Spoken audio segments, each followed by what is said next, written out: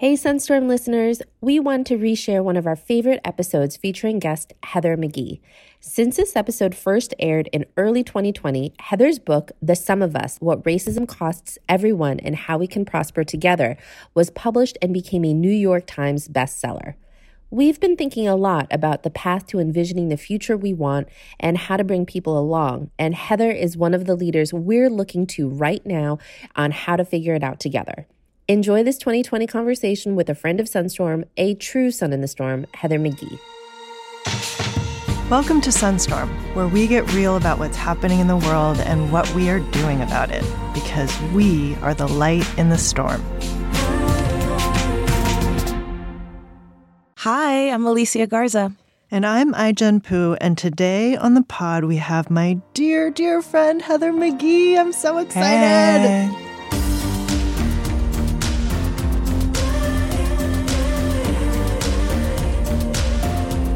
Heather, I know a lot about you and I love you dearly, but tell our listeners who you are and why you're fresh.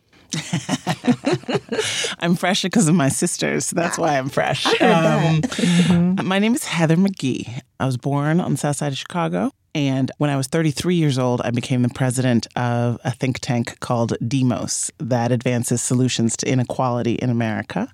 Last year, I stepped down to become a fellow, to write a book, to have my now 14-month-old son, to do more media, have more conversations like this. And I'm living my best life right now. You really are living your best life. I heard that. Your very best life. I'm living my best life. All right, so we're going to get this conversation going with what organizers do to get a conversation going, which is icebreakers. Icebreakers. All right. Who is your favorite historical figure? W.E.B. You know what? You better come through with this Black reconstruction. Yes. Come on with it. What's your comfort food? Biscuits. Gravy? Biscuits. Butter? No, just butter. Just give me the butter. No honey? No jam? No. Okay. A good biscuit needs nothing but butter. But it's got to be a good biscuit. Can't get stuck in your throat. Okay. What is your favorite? You're going to be good at this one. What is your favorite inspirational quote? You know, this is funny. I thought I said this, but... Yes! You're like, I'm pretty sure my favorite quote is mine. Allow myself to introduce myself. I thought I said this, but then I was listening to Brian Stevenson. I was in Montgomery the other day, and I was listening to Brian Stevenson talk, and he said it, and I was like, he probably said it first. It's probably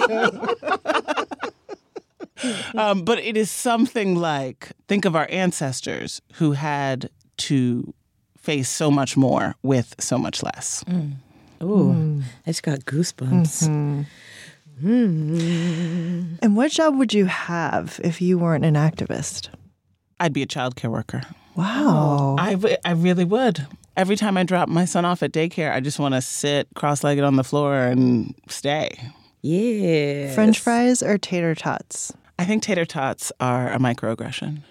Oh, wow. I did not see that coming. I know. I was did like, not see bam. that coming. I was like, yeah, nobody has said tater tots. I'm exaggerating, but it really reminds me of flavorless institutional food. It's just too good. It is too God, good. that is severe. Okay, so then let's get into your French fry game. Are you a skinny fry or a steak fry person? I think it's really hard to get a steak fry that isn't dry in the middle. And then a condiment for a fry? I don't think a good fry needs a condiment. I mean, maybe I'm like an anti-sauce person. Oh, anti-sauce. Or just I'm real abstemious with the sauce. You know, it's like... Judicious. Yeah. I would just like to point out that you used a word that I have never heard before in my life. That is a word. And this is like one of the reasons I love you, but break that down for me. Say the word again. Abstemious? It's like judicious. It basically means I will often abstain from it. I use it sparingly. Abstemious. Heather just gave me the screensaver word of the day. And today's word, abstemious. I can tell by this lightning round that we're about to get it on today. So let us jump right in. Heather McGhee. Heather is one of my all-time favorite people. She's totally brilliant. Beyond brilliant. But sometimes brilliant people can be like annoying because they're like too smart for you. Mm-hmm. Like you just can't like catch a vibe. You know what I mean? Mm-hmm. I have never had that experience with Heather. Heather, I caught a vibe and then I was like, oh, damn, she's really smart. Now I want to hang out all the time because she's hecka fun. So because you're so brilliant and so fun, I just need to know, like, what are you up to these days? What's going on in your life? How did you get to this point? Well, I'm living in Chicago right now, which is so great because I grew up here. But I've lived in Brooklyn for the past probably 10 years or so. But I'm in Chicago this fall for a fellowship at the University of Chicago's Institute of Politics. It's what David Axelrod started when he left the White House. And I'm doing a seminar on policy advocacy for these students who are, when in doubt, just give the keys to the young people.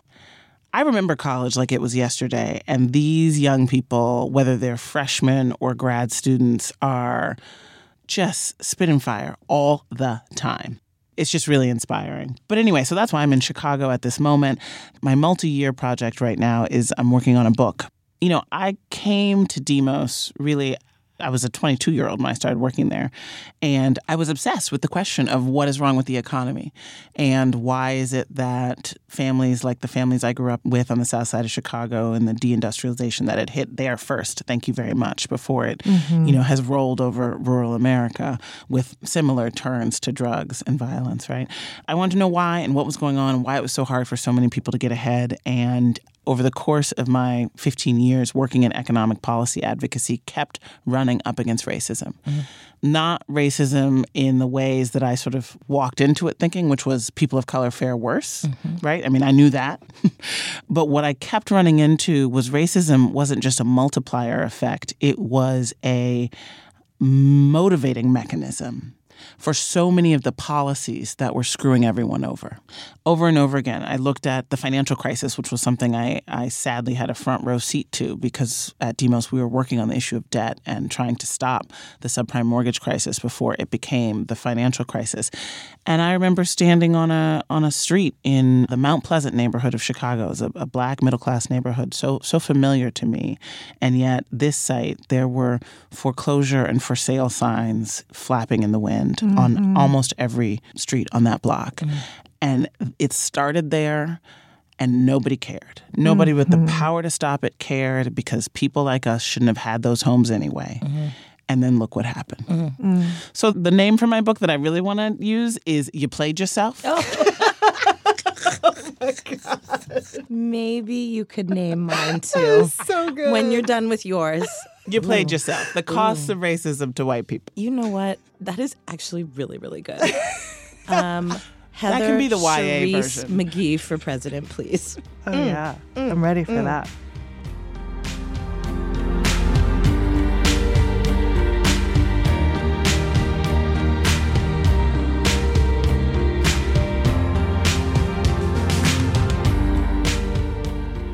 So one of my favorite moments in history was the moment that I opened up my social media, and all over my social media feed was posting and reposting where you were randomly on C-SPAN. It was a moment of what I think is like radical empathy. That is the kind that we need more of. Right? Of like deep listening and like profound presence with another human being. And just tell us, like, what is it like to go viral? So, yeah, I was on this call-in television show. It's like a radio show on TV called Love Washington those. Journal. But so I go on the show, people are calling and asking me about jobs and wages and trade and taxes, the things I normally talk about. And then someone called in and, the host identified him as Gary from North Carolina. And his first words were, "I'm a white male and I am prejudiced." And now this is live television, and the entire shot is just a close-up of my face as I'm listening to this man. And describe your face to me, please. Describe your face. I've seen it, but it was appreciative listening. I had zero expression. Maybe my eyebrows went up a little, But what was going on in your mind when he said this? There was a little bit of, oh, it's on, right? Because, C-SPAN has like racist callers, right? That's like a thing in the Obama era particularly. But then it was also like, well, hallelujah, thank you for admitting it. You know what I mean? You could have come on and said prejudiced stuff and not said I'm prejudiced. Right? Or denied that you were prejudiced. Exactly, right? And called me racist, right? Yeah, that's a trick. For That saying happens. anything in response, right? So I was open. I was like, where's this going to go? And bring it, And anyway, he went on to talk about why he was prejudiced, black men and gangs and drugs and crime and what he saw on the news. And, I'm like, okay. And then he said something that just like slapped me across the face and broke my heart all at once, which was, but I want to change. And I want to know what you can do to help me become a better American, he said. I just opened my mouth. I said the first thing that came to me, which was, thank you for admitting your prejudice. And then I went on to just give him some ideas off the top of my head. I mean, I'm not like a, racism coach. This is not what I do. But I am a black woman in America. What do you mean you're not a racism coach? You are a black woman in America. Right. You don't have the answer to how to solve racism for white people? But I don't think it's that hard. And I think if more of us got to the place of saying, I want to do this, I think we do ourselves sometimes a disservice by acting like it's so intractable. We've had the public will to get over it, to truly uproot it for a collective like dozen years in the course of our American history, right? And every single generation, it's a fight. So I think we need to have a little bit more we shall overcome optimism in this moment, because there are more white people than certainly in recent memory and maybe ever who are signing up for the project. So let's just say, yes, we can do it. We can put a man on the moon. We invented the solar panel. We could do this. We invented racism. We can invent anti-racism. That was Let's deep. just sit with that for a second.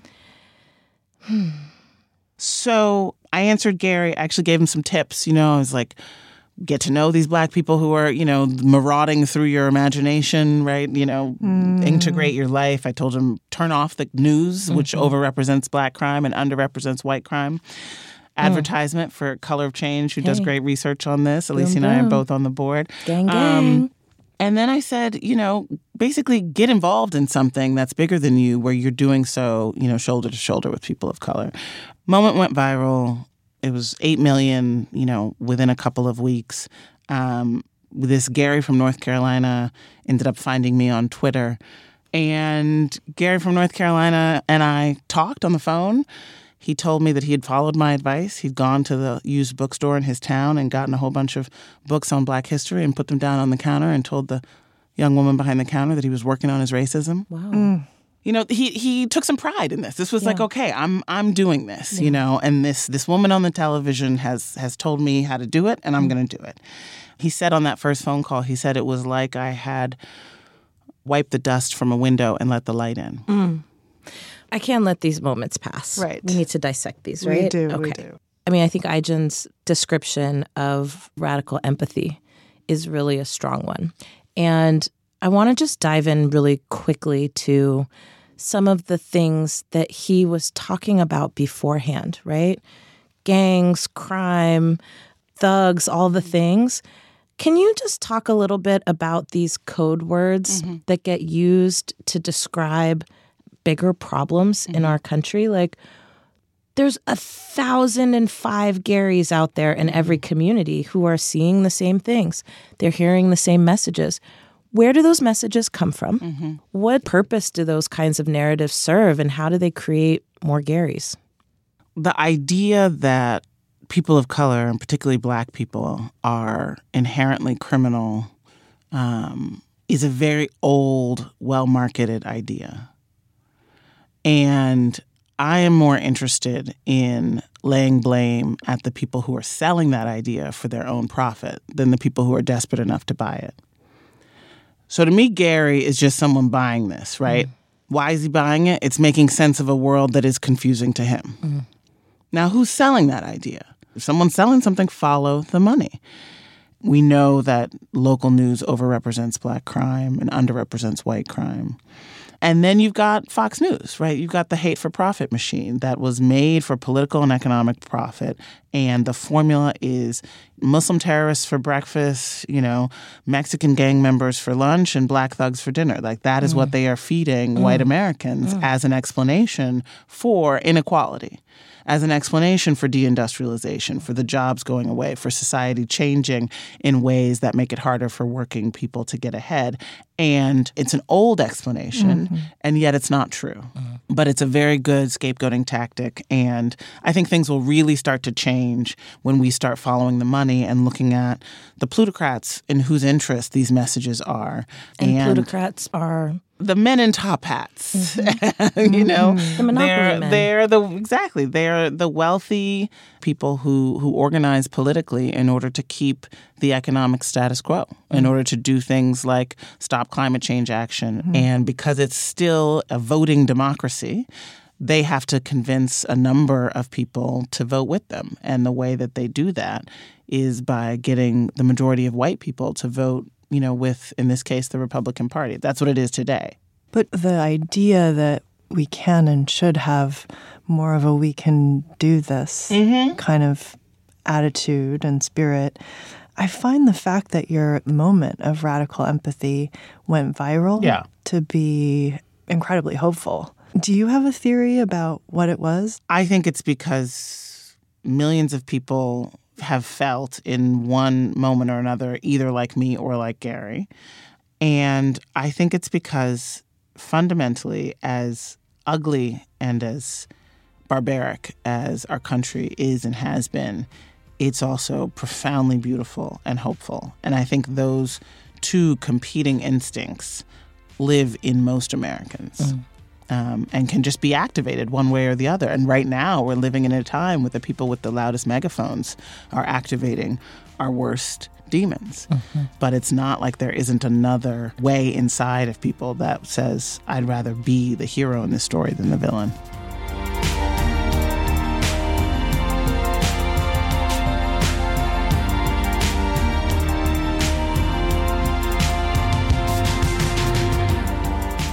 Speaking of being a hero, of which you are one of mine, I need to better understand how it is that you activate your boss lady. And I read recently that you don't unpack between trips. And you talk to my partner, he will tell you that in my house, there are several suitcases that are half-ass packed. Yep. Tell us how you activate your boss lady. So it's true. I'm all over the country. I give speeches, I do trainings, I'm lobbying, I'm interviewing people. And of course, now it's different because I travel with my son and often with my husband. And so there's a much bigger suitcase. But it's the same principles apply.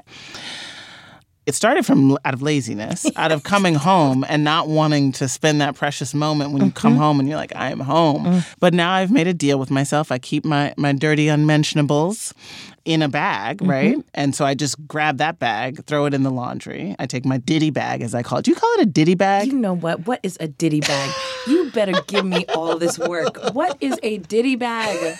I have no idea what you're talking about. Well, it's like your toiletry bag. I think you're speaking English, but I don't know what you're talking about. First, she comes in here talking about abstemious, or whatever that word is. Now we're learning about dops and ditty bags. So you take your ditty bag out, you take your little laundry bag out, and what are you left with? You're left with, a dry clean only dress, probably a blazer, some, stockings that you wore once that you can wear again. Like I'm giving, if there are any men listening, these are women's secrets, right? This is what we do. And so why would you unpack that? 36 hours later, you put it back in this, your ditty bag. I mean, my whole life has changed. And I keep all of my toiletries at all times in the ditty bag. Oh, yeah.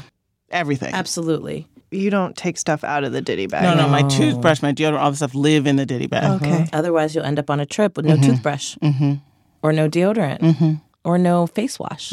Ugh, the worst. So we're about to go into a really important year for all the women who are listening. What do you think that they should be thinking about that might not be obvious? Oftentimes when I meet, usually women on the street, they ask me, what's going to happen? They want to know that the movie ends out okay because the movie is their lives and the lives of our planet. And my answer always to them is, it depends on what you do. This is not something we're watching. It's something we're doing. So I truly believe, that's the only thing that's ever won elections, right? Is an engaged, enthusiastic transformation of regular people into super citizens that are actually spending their time, their brunch hours, their weekend hours, taking off work for weeks at a time, texting and phone banking. It becomes a movement. It happened for Barack Obama 2 years in a row, 2 election cycles in a row, and it happened for Donald Trump. We weren't in those rooms, but that's what was happening. And I'll be the first to admit right now, I did not do that for Hillary. I did very little work.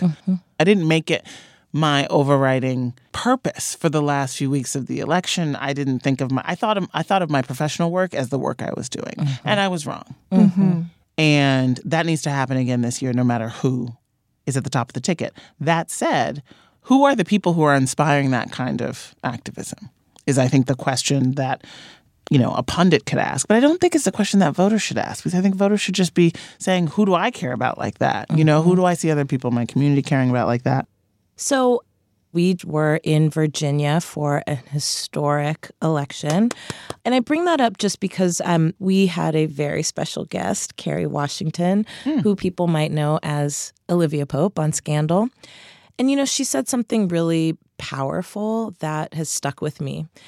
It's very similar to what you said, which is people come up to her and they say, I wish we had Olivia Pope to fix this election. And she would say to them, but Olivia Pope is not real. She's a character on a TV show. This is actually in your hands. You've got to be the one to participate so that we can all say it's handled. And that's really what I heard from you just now. Yeah, and what we saw in Virginia was a whole bunch of super citizens. When Heather was talking and said super citizen, you could just tell she found her happy place. It was like you wrapped her in a warm blanket on a cold Chicago day. She started to sway side to side. She was really about it. But this is what happens. Why does that matter? This is what happened. Actually, I want to know, Ajin, what is it about Super Citizen that you like so much? Well, it means that you did everything that you could so that you wouldn't be in a position of looking back and saying, I didn't do enough. There were dozens of homes that we visited of everyday people. They literally opened up their homes, and volunteers would come in throughout the day in waves to get their addresses where they needed to go knock doors. And all those people, on Wednesday after Election Day, all of those people were like, I did that. It's such a good feeling. It's an incredible feeling. And right now, technology is making it really easy. You can go any of the candidates you like. Say you like Elizabeth Warren. You can go to her website and you can just get an app on your phone that allows you to organize. What's so awesome about it is it also restores a little bit of faith in your fellow Americans. Because the people you're door knocking with, the people you're calling, are not in your club. They're not in your Facebook group. They are random Americana, right? And they're your neighbors. And ultimately, they care about the same things that you do. And seeing that and feeling that is very affirming at a time where it's felt like we're just on the verge of a civil war. And that, if you're not someone I know, I may not be able to trust you. It's also disruptive.